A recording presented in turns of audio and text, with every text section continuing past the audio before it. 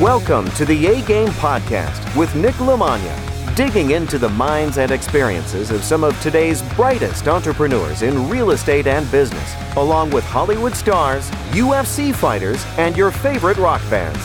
People that have figured out how to overcome obstacles, take chances, live boldly, and no matter what they do, they always bring their A-game.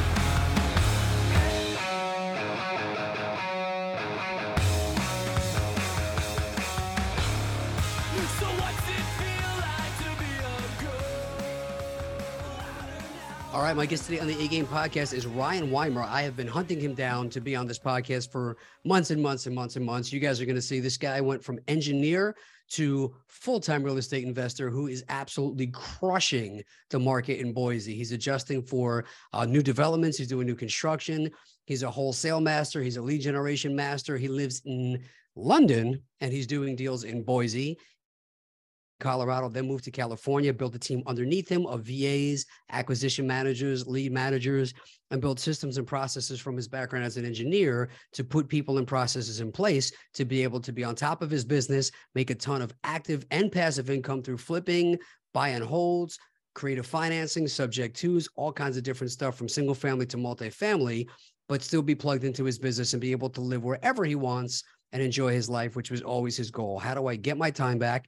And again, this is a guy that was making good money, 6+ figures, traveling the world, had good status, but just wasn't getting that fulfillment. Didn't like the fact that he still had somebody he could answer to. Didn't like missing holidays or being at the beck and call of somebody else, and really wanted to take charge and make his own decisions in life.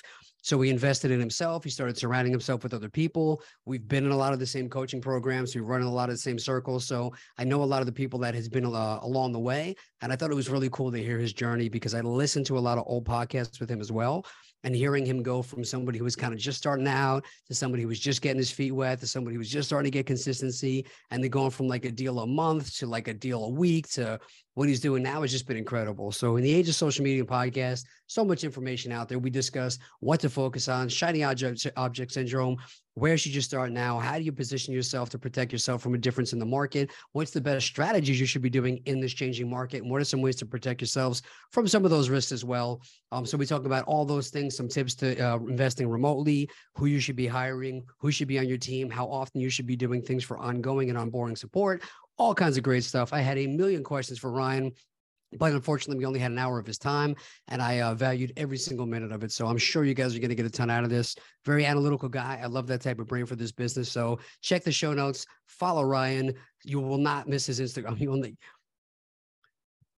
You will not regret following him on Instagram. He's got great content. He's got great visually stuff. It's also A+ on it. He definitely brings his A game to the social media stuff. So check him out. Follow him, as well as follow us. So when you go on nicknicknick.com/links, you will see all the ways to subscribe to this podcast. You can basically find it anywhere, including YouTube. So anywhere you watch or listen, please subscribe to the A-Game Podcast. If you like the stuff we've had on, if you like the guests, you can also leave a review or a 5-star rating. And that really goes a long way for the algorithm. It only takes a minute or two to do. I would really appreciate it.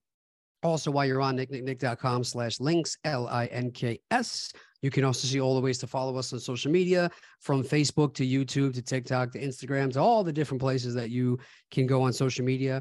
I always post clips after the show of the guests. So please, the fee for this show to continue to bring on A-level guests that are bringing you high-end stuff to help make you money faster and save you time for free is just to interact on social media. So when I post the clips for Ryan, again, you guys are scrolling on social media all day anyway, please just jump on, like the post, share the post, tag the post, give a little fist bump, give a little A-OK, a $, 100, something, so Ryan knows you guys watched, you guys appreciate the information he's giving, and that way we continue to have these guests on. You can also go to nicknicknick.com/biggerpockets for a free checklist on how to bring more value to your buyers, whether you're a real estate wholesaler, real estate agent, or real estate broker. And last but certainly not least, I want to do more real estate this year with you guys. So please text me. If you are looking to discuss investing on some level, text me directly at 516-540-5733. Again, 516-540-5733. Text the word real estate, and then we can discuss, do you want to buy properties from me? Do you want to sell properties to me? Or you don't even know where you want to start. You just want to have a conversation and see how maybe we can work together, partner together. I am all for it. Text me directly, 516-540-5733. Thank you for listening and supporting the A-Game Podcast. Thank you so much for Ryan Weimer for coming on, dropping a ton of knowledge and being so awesome coming on and sharing his story. Definitely check him out. You will love this episode. A Game Podcast, ladies and gentlemen. Have a great day.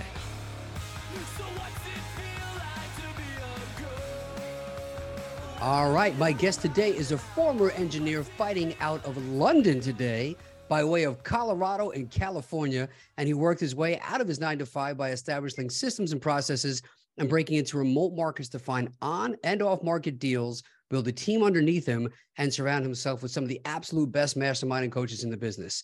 He has used time-tested principles to write down and achieve his goals and obtain the quality of life, be a go-giver, and travel the world while making active and passive income through wholesaling, flipping, rental properties, and even creative financing strategies like Sub2 that we will definitely talk about today. His social media is outstanding. I will definitely put links in there. You guys got to be following him on social media.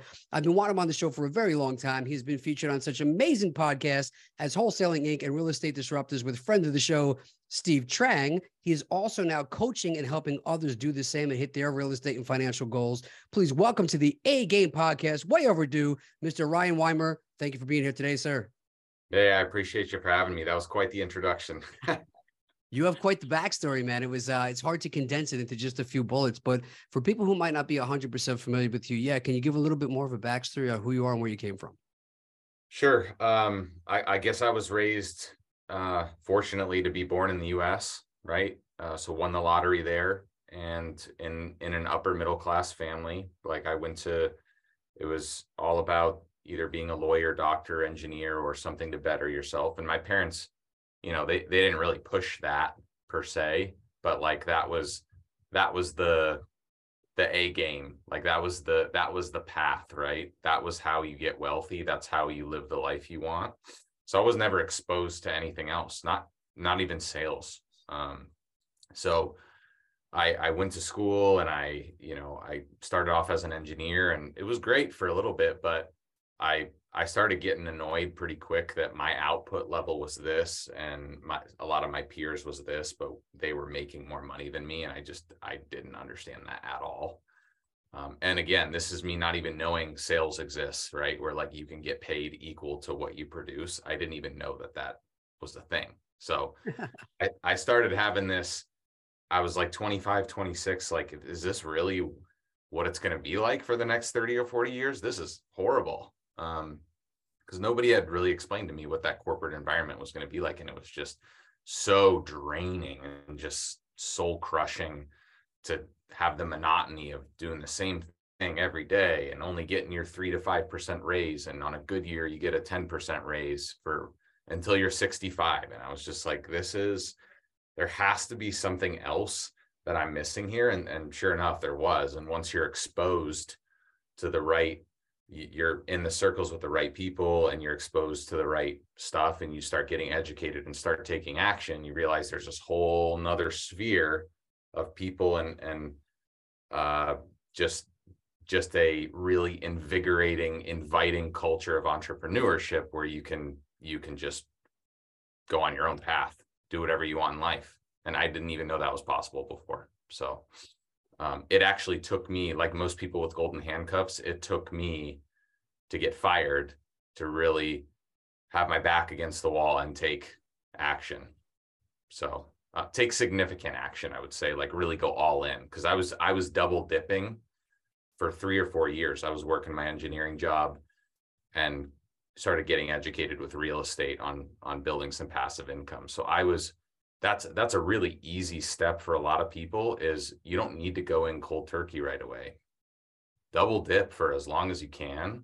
If you have that fear of risk and you don't really fully believe in yourself yet, because that's really what entrepreneurship is about. Like, are you betting on yourself, or are you putting your hands in, are you putting your life in the hands of the government or your 401k or a company that doesn't give a crap about you? That's really what it comes down to. So if you need a few years to build up that confidence to bet on yourself financially, mentally, spiritually, then do it. I love that, man. I think that checks a lot of boxes for different routes we can go down. One of them is that I always think it's interesting. I tell people, if I can have one person listen to this podcast and be proactive instead of reactive with their life and start doing something now, I feel like that's a huge win, because too many people wait for that. I got diagnosed with a disease. I lost my job. I was living in my, like, you hear all those stories. And generally I feel like it's because people wait until they're out of options to go and do something. And I think you're a little bit of an anomaly. I've listened to a lot of your other interviews and studied a lot of your stuff. And you're one of these people who was making good money and living a good quality of life, but you weren't getting that fulfillment and you knew there was something better out there for you. And I feel like most people who are traveling the world, making 6+ figures and have that safety blanket don't take those steps. And even if they go and they decide they want something and they start watching some YouTube or taking some courses, reading some books, they don't actually take that step and really start actively going after this stuff. So what was it about you? Because that's not the normal story I hear. Yeah, I think to that point, there's so much friction. So like all of my circle of friends, which I still have that are engineers, grew up in that same household environment of like, go to school, get a job, get a great paying job, and you're in the top 1% now. Why would you ever want to deviate from that? So if you're in your sphere of influence of who you're hanging around with and who you're spending time with, if they're not encouraging or open-minded or educated or understand how capitalism works, how wealth is created, how freedom is created, then you're going to have all these people in your ear and all these influences that are like, what are you doing? Don't do that. You're crazy. That's way too risky. You're going to end up doing this, or even the people that start to see that you're successful and gaining momentum, and then they start to project their insecurities on you, like, oh, you're this big hotshot now, and oh, you're doing all this stuff in social media. You don't have time for us anymore. It's like, come on. So, but that's really what it is. It's about. It's that projecting that insecurity on other people. And that's what you have to realize is if I'm not surrounded by the right people that are going to encourage me to get curious, to seek the information, to get educated, then I'm not in the right circle of friends. I need to go find somebody that is doing something crazy, and I need to talk to them, and I need to figure out, like, what is it about them that gave them the courage to do something crazy? And then I need to talk to a second person. I need to talk to a 10th person, right? And then you slowly start to, your sphere grows. And I think most people are they don't have anyone else that is doing something bigger, greater, and they cannot think. They don't know what they don't know. They don't know what they don't know. So they just continue down the same path as everyone else because they think it's normal. I think about that all the time. When I first started, I always look back and I remember I didn't know anybody who didn't live paycheck to paycheck. I didn't know anybody who knew anybody who didn't live paycheck to paycheck. So it was almost like talking about an alien. Like nobody's seen one before. Like they don't think they exist. And then you meet one day and you're like, oh, wow. Like I remember the first time I met like a millionaire and I was like, but they're just I just talked to that person for an hour. I had no idea like who they were or what they did.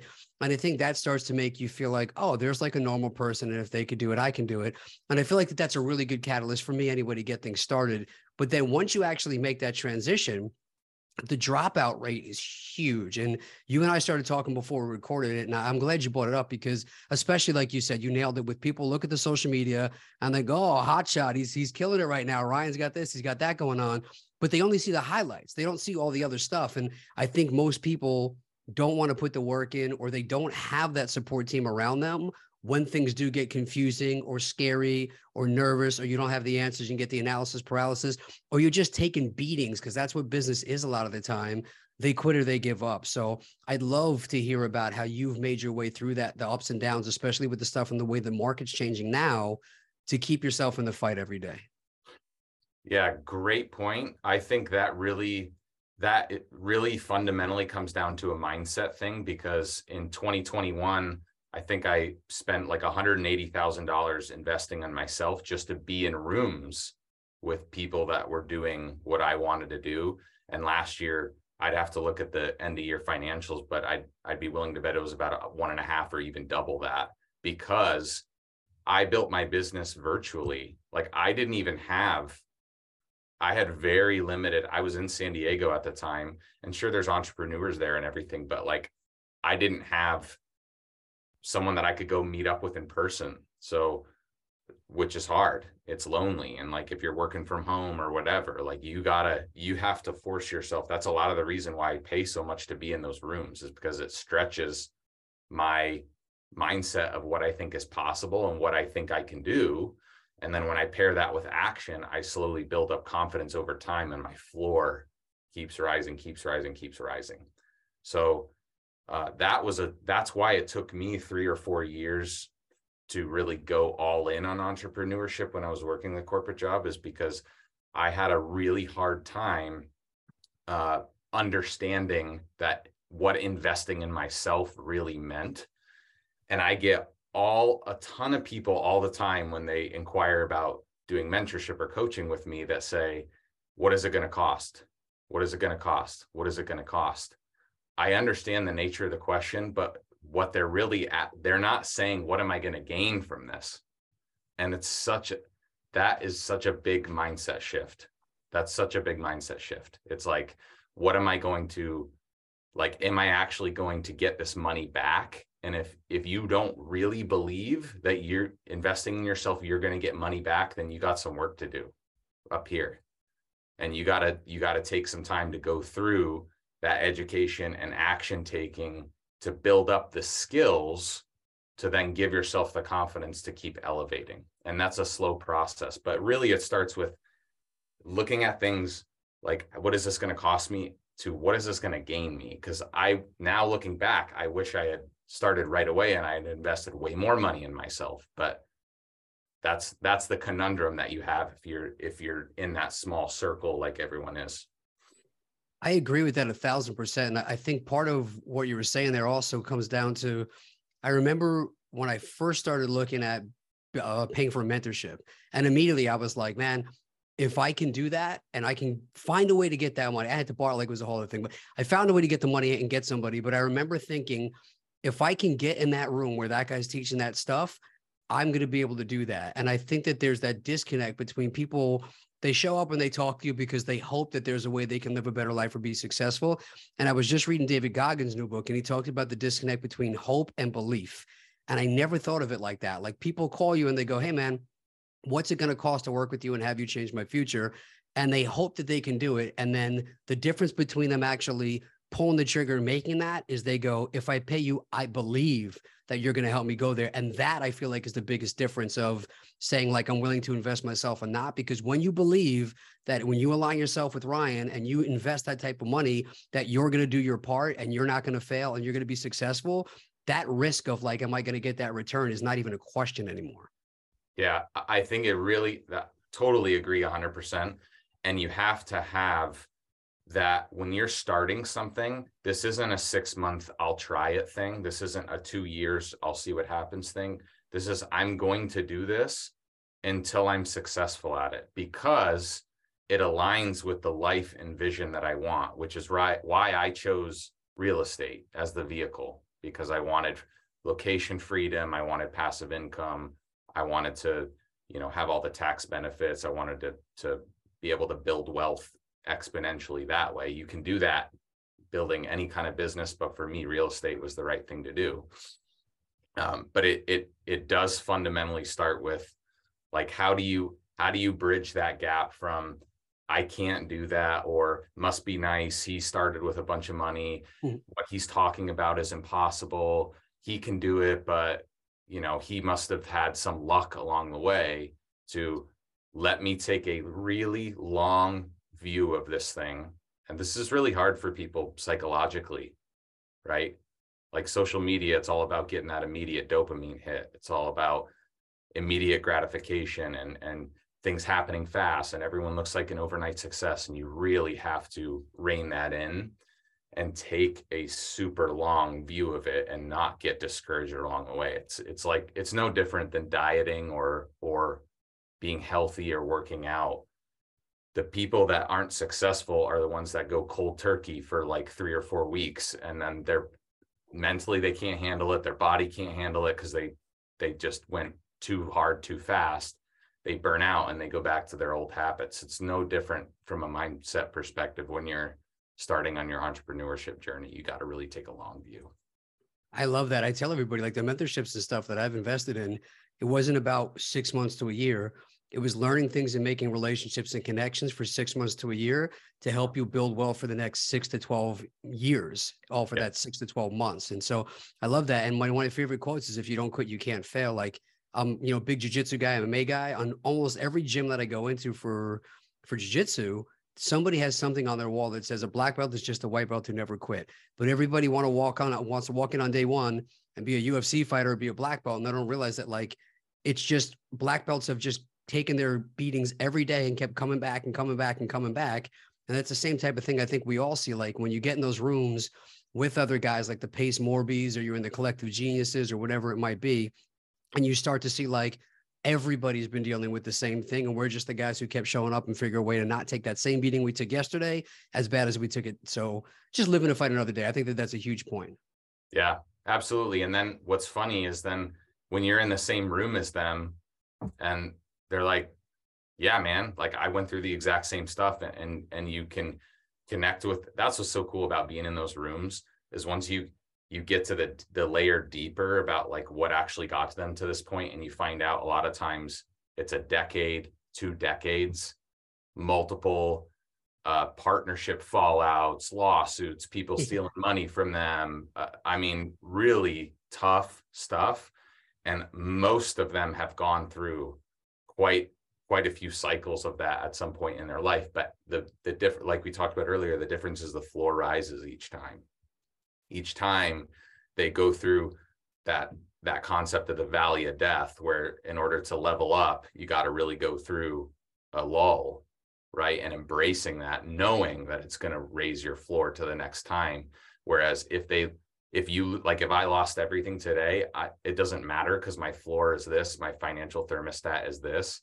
So that's my new starting point, and it wouldn't take me near as much time to get back to where I am, because I have the skills built up. I love that, man. So talking about now transitioning in, you decide you want to get into real estate. And I think the time that I started 15 years ago, there wasn't excess info everywhere, every day, on every Instagram page, on all the YouTube stuff. So it's almost too much information. And I know you've talked a lot about shiny object syndrome. So I love Bigger Pockets. Love those guys. David and Brandon have been on the show a bunch of times. But I think you can listen to things like that, or get on somebody's YouTube, and then they talk about flipping, and then wholesaling, and then wholetailing, and then sub 2 and multifamily and storage units. And you go, this is all great. Where do I start? And you're always chasing the different thing. And then you never get off the ground. You managed to take that and realize, okay, I'm going to look at this, but now I'm going to hyper focus on one thing and just crush that thing. So how did you overcome the shiny object syndrome, which I think is tougher probably today than it ever has been to get over? Yeah, I think it all starts, you got to think what aligns with my vision, but at the genesis of everything, it really all starts with sales. Like every product, and the real estate equivalent of that is finding the deal and sourcing the deal, both finding the opportunity and then selling it to an investor or pitching a partnership or whatever. But it really starts with developing those sales skills, like active listening, asking the right questions to reveal information, and understanding how a just lead generation in general works for everything, and how your lead funnel starts like this with a bunch of people, and it dwindles its way down to less and less and less to get to your qualified leads. And then how are you servicing those leads and turning them into potential opportunities? So for me, when I was looking at everything and I was hearing all that, for me, it all started with the deal. Like, if you don't find the deal, then what you do afterwards, it doesn't matter at all, right? It doesn't. You can't do multifamily without finding a multifamily deal. You can't do commercial. You can't do mobile home parks. You can't, right? So that was just plainly how I looked at it. And it doesn't matter what your product is, but if you don't have a product, that's your first problem. So you got to have something to offer of value first. So you got to pick, and you got to know that it's not going to take 6 months to get something legit. It's going to take multiple years for me to build up that skill and do that. And the way that I would narrow it down from your potential options is, what is my biggest source of pain in my life right now? So for me, when I was working as an engineer, they used to make me travel all over the world and stuff on short notice, which was fun. But then I was in Taiwan for 6 weeks one time, and Thanksgiving was coming up. And I had a call with my boss, and I was supposed to come home the week before Thanksgiving. And he was basically like, sorry, you can't leave. You got to stay there. And I was like, what? I've already been here for 6 weeks. I'm coming home. No, you have to stay there. He made me miss Thanksgiving and like stay through. And so for me, that was a big source of pain, where I was like, wait a minute, someone's using me as a puppet, and I have no control in my life, even though I'm making a bunch of money. Like, at any moment in time, I don't have true freedom. So that was my pain. And I was like, how do I get financial freedom to where I don't need that job? And that was real estate. So if you like what you're doing right now, and that's not really an issue for you, then I would say you don't need to necessarily pick something else. But that's how I would go through that thought process, is like, what is my biggest source of pain, and what vehicle aligns, like, would get me there fastest, really. So for me, that was wholesaling. Like, if I find a couple deals, in a couple months, then I'm going to replace my income already. So I think that's excellent. I was actually going to direct right into that next question. So what was it about wholesaling that you picked, and what type of strategies were you using? And backing that whole thing up, I think your advice of it all starts with the deal is one of the most relevant things. If you take nothing away from the podcast, it's that. Well, what about if the market does this, or am I going to rent it? Am I going to flip? My contract is none of it matters if there's no deal. Like, it all starts with the deal. So I think that's huge. And now, so your acquisition strategies for wholesaling, I try and point out, like, the wholesaling part of it is just the exit strategy. It's still the same mechanics for acquiring the deal. So what are some of your favorite ways to acquire deals on and off market? Yeah, I would recommend everyone start with outbound, which is cold calling, texting, cold outreach to people. Because is it the most efficient? Not really, but it's the cheapest. And it really develops your sales skills and talking with people and negotiating. And those are foundational skills that once you start adding inbound channels, pay-per-click, SEO, direct mail, TV, radio, whatever it is, you're going to be able to implement those sales skills you learned and just catapult your conversion rate way up, because you have the skills. If you start with inbound first, because you have the money, that's great, but your cost per lead is going to be super high, and you don't really want to be learning your sales skills on the fly when $1,000 lead is coming in and you're like, I don't know what to say. So I would start with outbound, but eventually outbound gets less and less scalable. Outbound is cheaper. So again, it's great, because if you have time, not money, then that's the way to go, and you can develop your skills and it doesn't cost a lot. But then it gets to a point where it's not really scalable and it's hard. So you want to add some inbound channels once you have some capital built up to do that. So right now, what's working for us, we had a really good run in the last 4 or 5 months with pay-per-click. We haven't done TV before, but we're adding that soon. But cold calling and texting still account for over half of our deal flow. So there's just less people doing it too, because it is harder. And if something is harder, for me, that means that it's worth doing, because there's less people doing it. Like, it's no different than, what are you using for your data, for your list source, right? Are you using listsource.com? Are you using PropStream? Are you using one of these big list providers that everyone and their mother uses?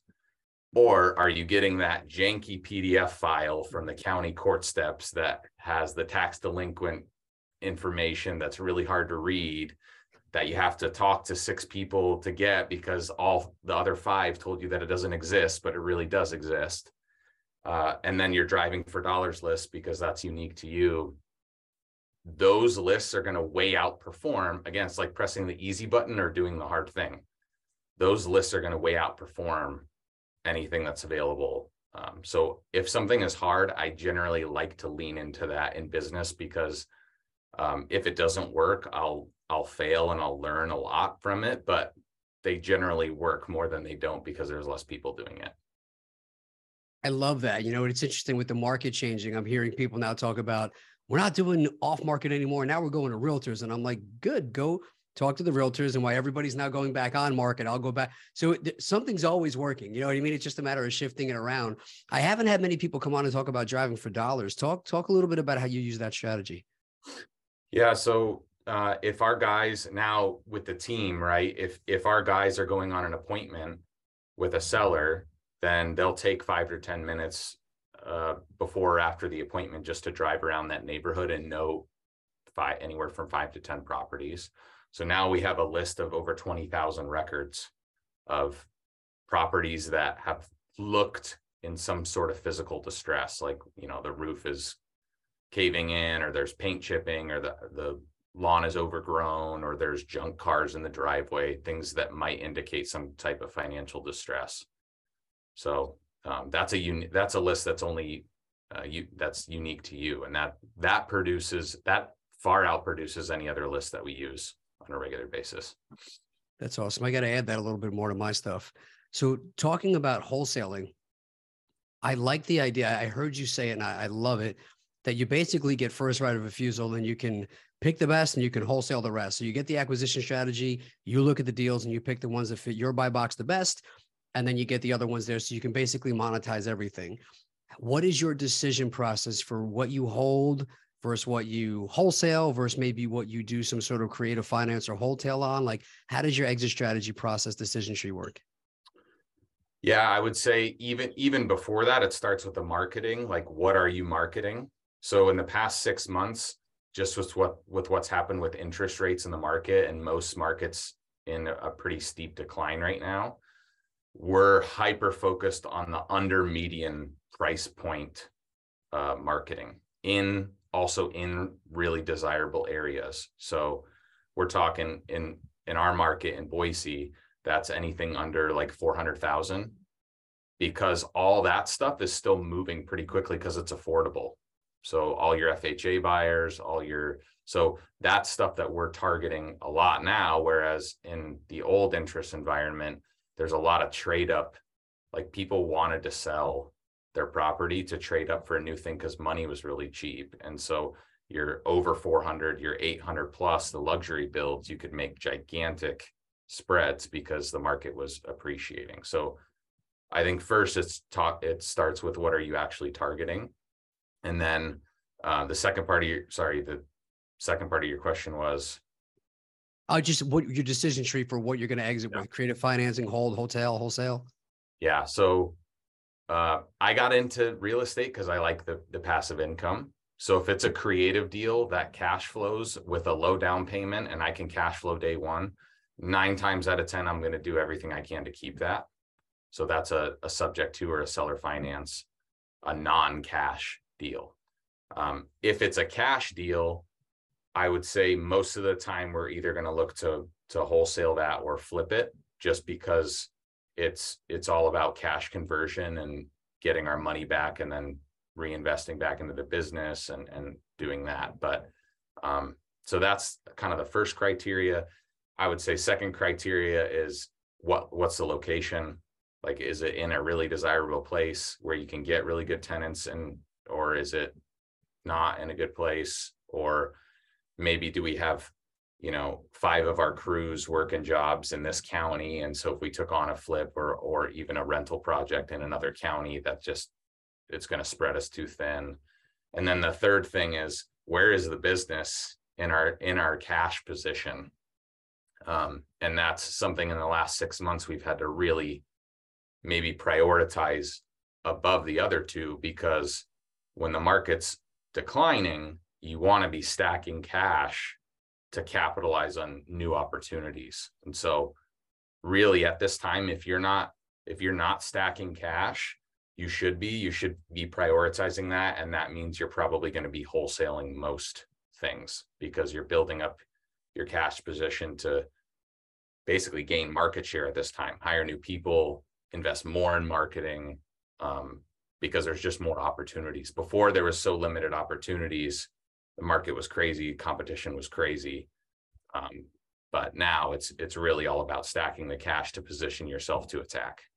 If you have been kicking yourself that you didn't start investing in real estate sooner, whether you're beginner, intermediate, or advanced, any way you're looking to get it on a residential, commercial, land development, wholesaling, fix and flips, whatever it is, let's find a way to get you involved in some projects, get you some properties, whether you want to sell some properties to me, whether you want to buy some properties from me, whether residential, fix and flip, cash flow, multifamily, whatever it is you're looking for, let's figure out a way to get you involved or find a way for us to partner up on some deals. Reach out to me on any of my social media channels. You will see all the different ways to connect with me and figure out how we can start to work together, make it happen.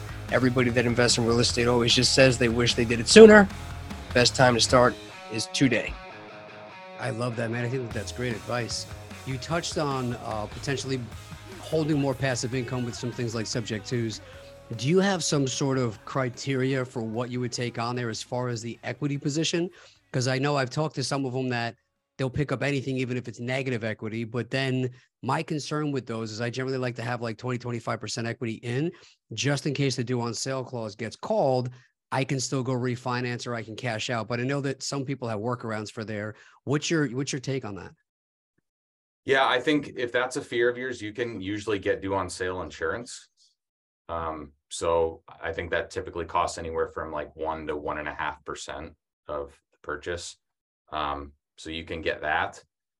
For me, I've never had the due on sales clause get called. The number one reason it does get called is because the seller takes home insurance out of their name.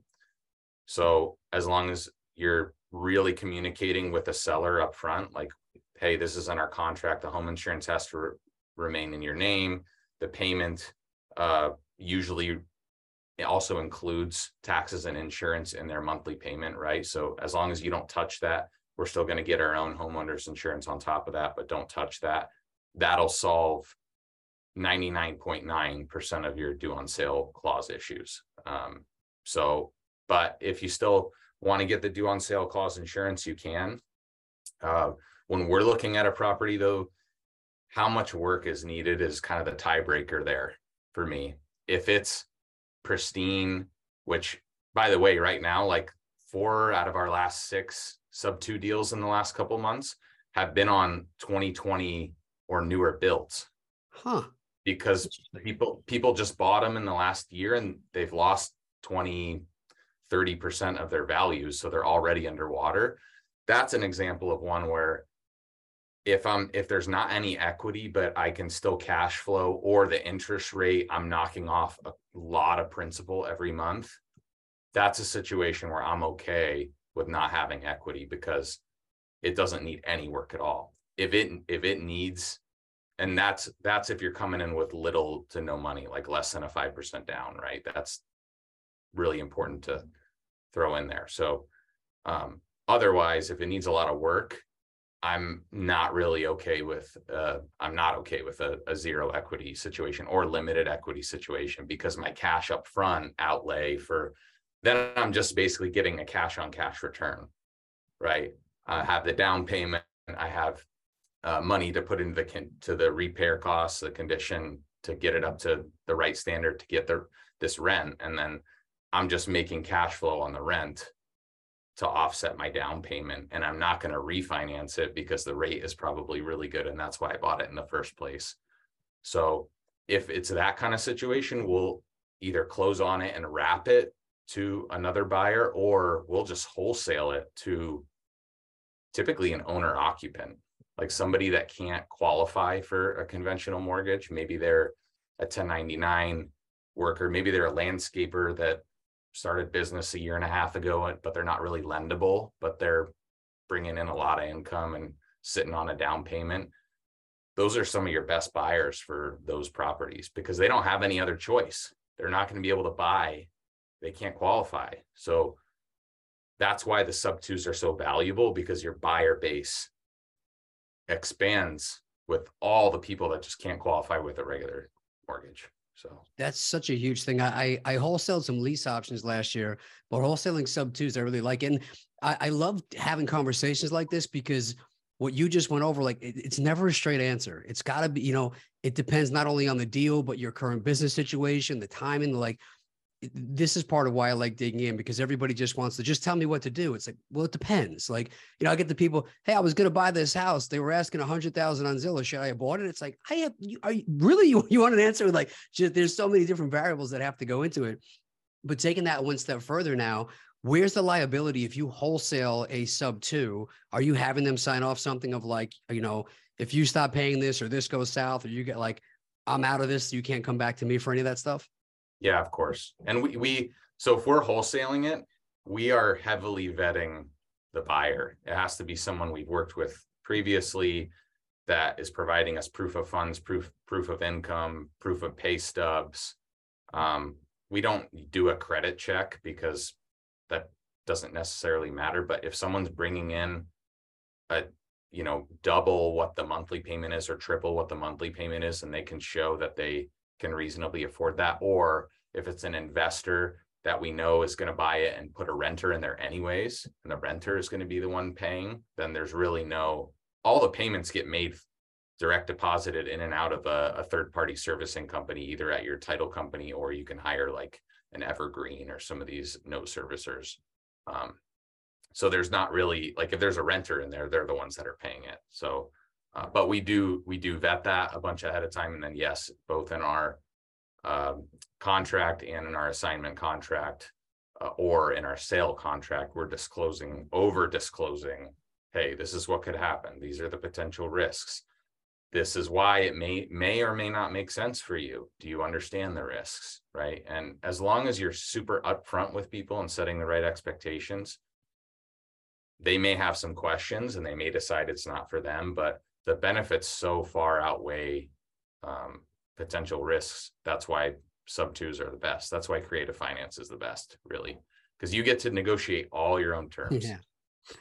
No, I love that. Shout out to Pace. He was on this podcast as well, and I'm part of his group as well. So that's nice. A great strategy. And I love it because it's literally a time machine right now where everybody kicks themselves of like, oh man, if I just would have bought a property when the rates were 2 and 3, it's like, this literally allows you to go and buy stuff years early. So it's just cool, man. It gets me excited. So you're also very unique in the sense that you live all over the world. Right now you're in London, but you have deals going. I know you've done mostly in Boise. I know you were going to branch out to some other markets, but what does your onboarding and ongoing communication look like on a daily or weekly basis with your teams? So every morning we have a daily huddle, and it's with where we're at right now. The first third of it is construction focused. What are our current projects, remodels? Do we need work on certain properties or whatever? Do we need bids on our bigger jobs to renegotiate deals? And then the second 2/3 of it is really sales focused. What do we have in the pipeline? What's coming in? What appointments do we have this week? And then really the rest of the day is in my 2 COOs' hands.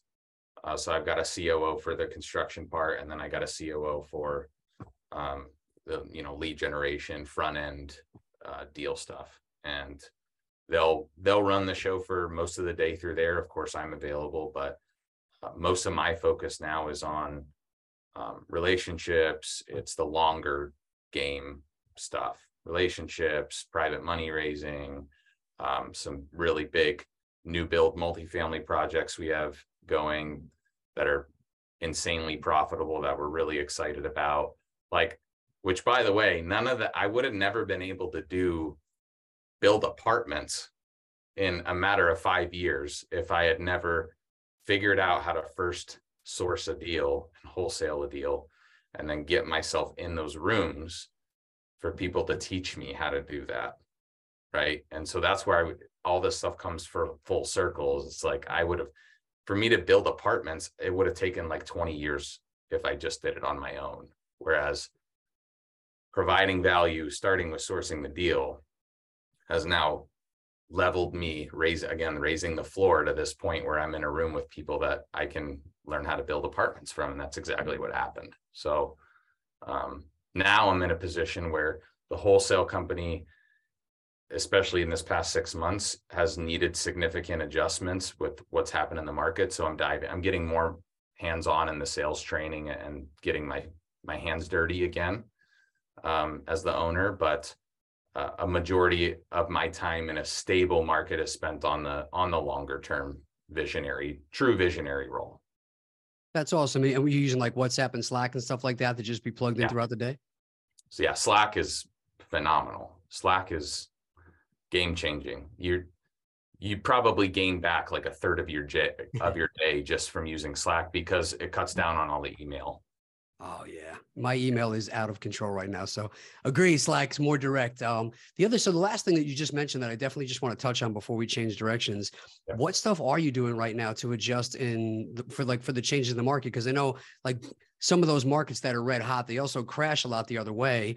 And what you're doing by being on top of that and pivoting, I think is smart, because people don't account for the exit and for the adjustments. So what types of things are you doing to keep yourself safe in the transition? Yep. So we used to touch the luxury market and the higher price stuff. Once things started changing, we got hyper focused on the median price point and below, because that's where the buyers are. So we made a big adjustment to our marketing, and we also went back into, we were doing sub twos and creative finance before, but the market was so crazy. People just wanted cash. And they were getting it.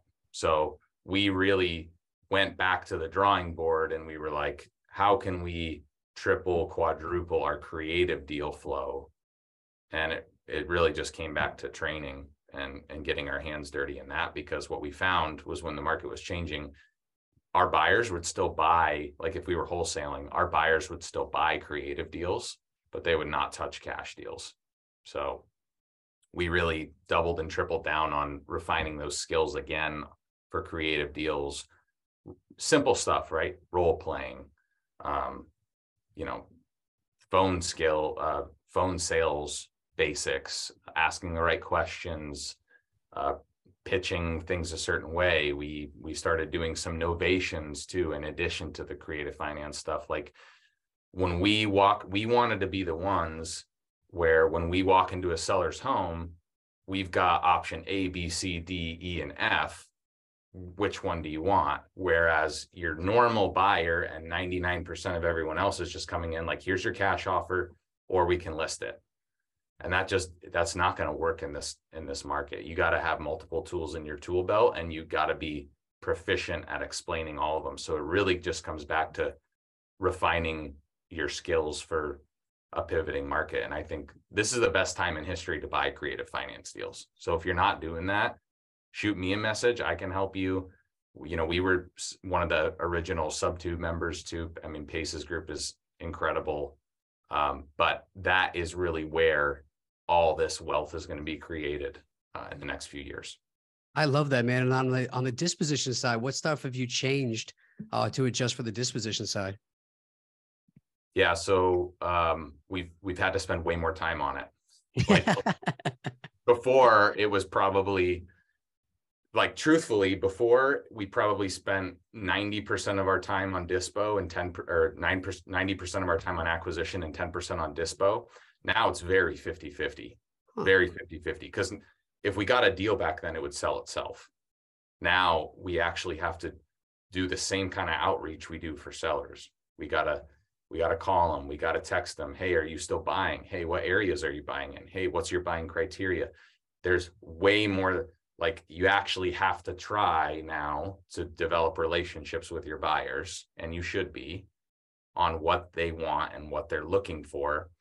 And you'll start to see some similarities with people on what they're actually wanting to buy. So then you can adjust your marketing criteria on the front end. But I guess for starters, it's really comes down to when we get a property under contract, we're not just blasting it out to our lists.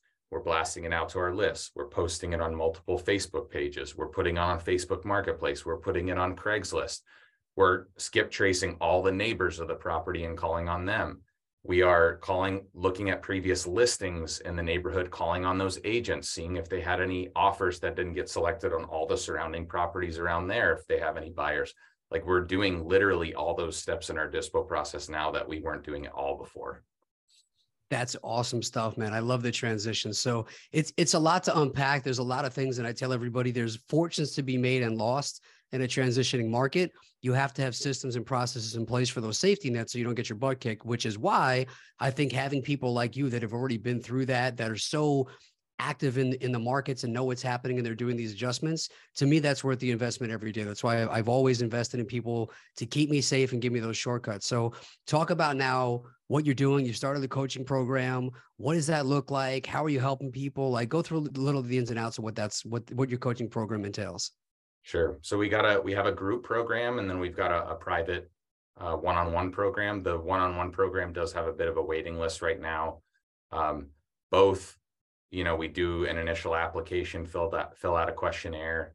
The group sessions tend to be, there's a topic of the day that we talk about, or maybe I'll bring in someone from Collective Genius to talk about a certain topic, or other people, right?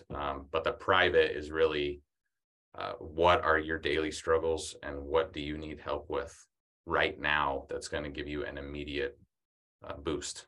So everyone's on a different path and different level, but I would say a majority of the people that I work with, they've done their first deal. Maybe they've done their second or third, or maybe they're doing a deal every other month or once every 3 or 4 months, but they're solopreneur. So how to get them from a solopreneur to start building a business that actually serves them and not the other way around.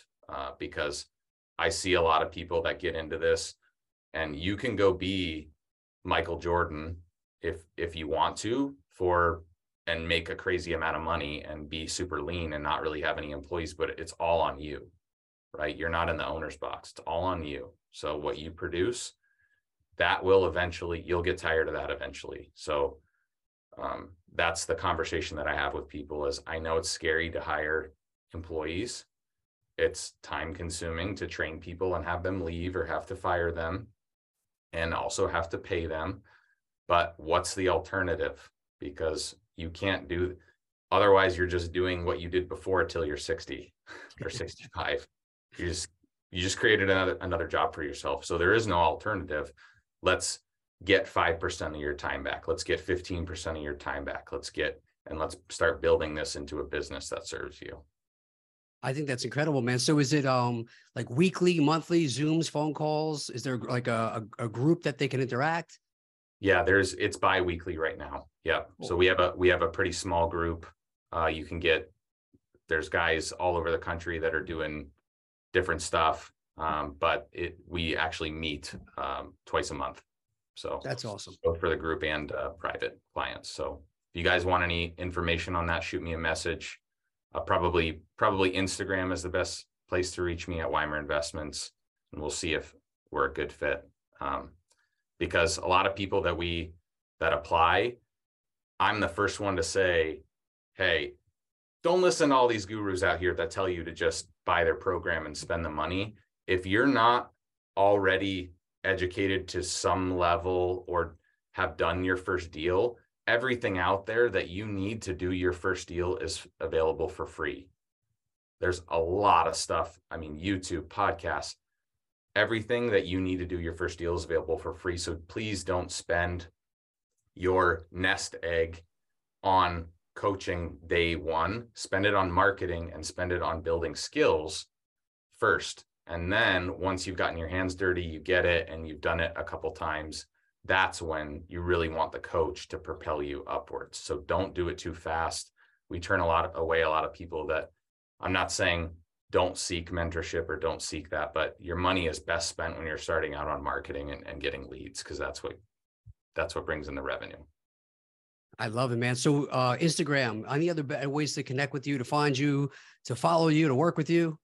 Yeah, you can go to weimerinvestments.com as well. And we've got just an overview of all the stuff that we're working on right now. We've got, if you're not really looking to do any of your own deals, but you want to get a guaranteed secured return, we've got quite a few multifamily projects, both existing and new builds. So we can schedule a call, talk about that if you want to be an investor.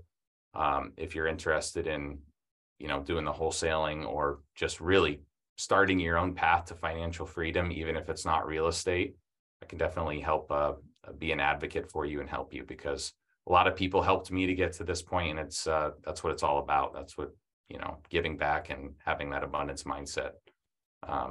It's that go-giver mentality of anything that you give value to now, you're going to get tenfold in the future, and that's really true. I love that, man. You have brought your A game to everything you do. It's not a surprise at all that you're so successful, and you have definitely brought your A game to this podcast today, sir. I very much appreciate it. I harassed you to come on for a long time. I really liked everything you were putting out, and I appreciate you being patient with me and giving your time today to me and to listeners. I thought it was amazing value, a ton of stuff to unpack there. I thought you did a fantastic job, and I very much appreciate it.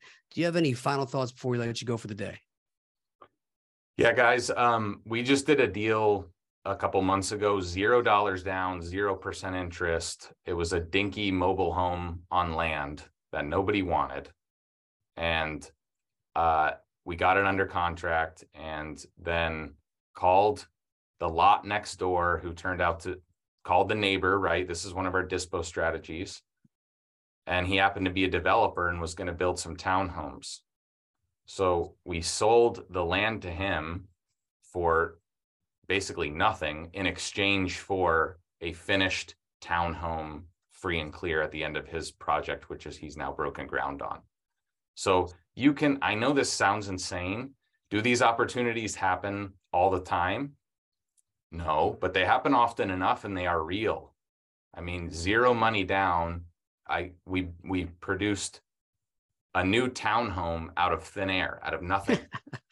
And that's what the power of creative finance is, and why this stuff is so cool, because there's so much freedom to create and just build just exponential wealth for yourself. And this stuff is real. So I know it sounds crazy, like I couldn't do that, but you talk to enough people, you generate enough leads, these kind of home runs do happen.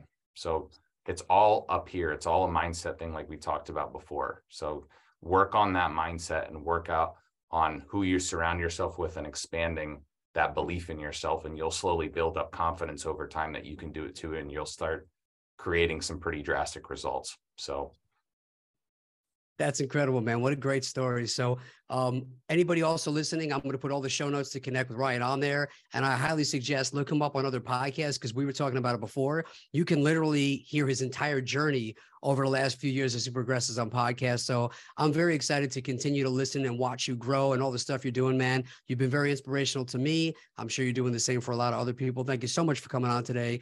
Ryan Weimer, ladies and gentlemen, have a great day. Love it. Thanks, man. So what's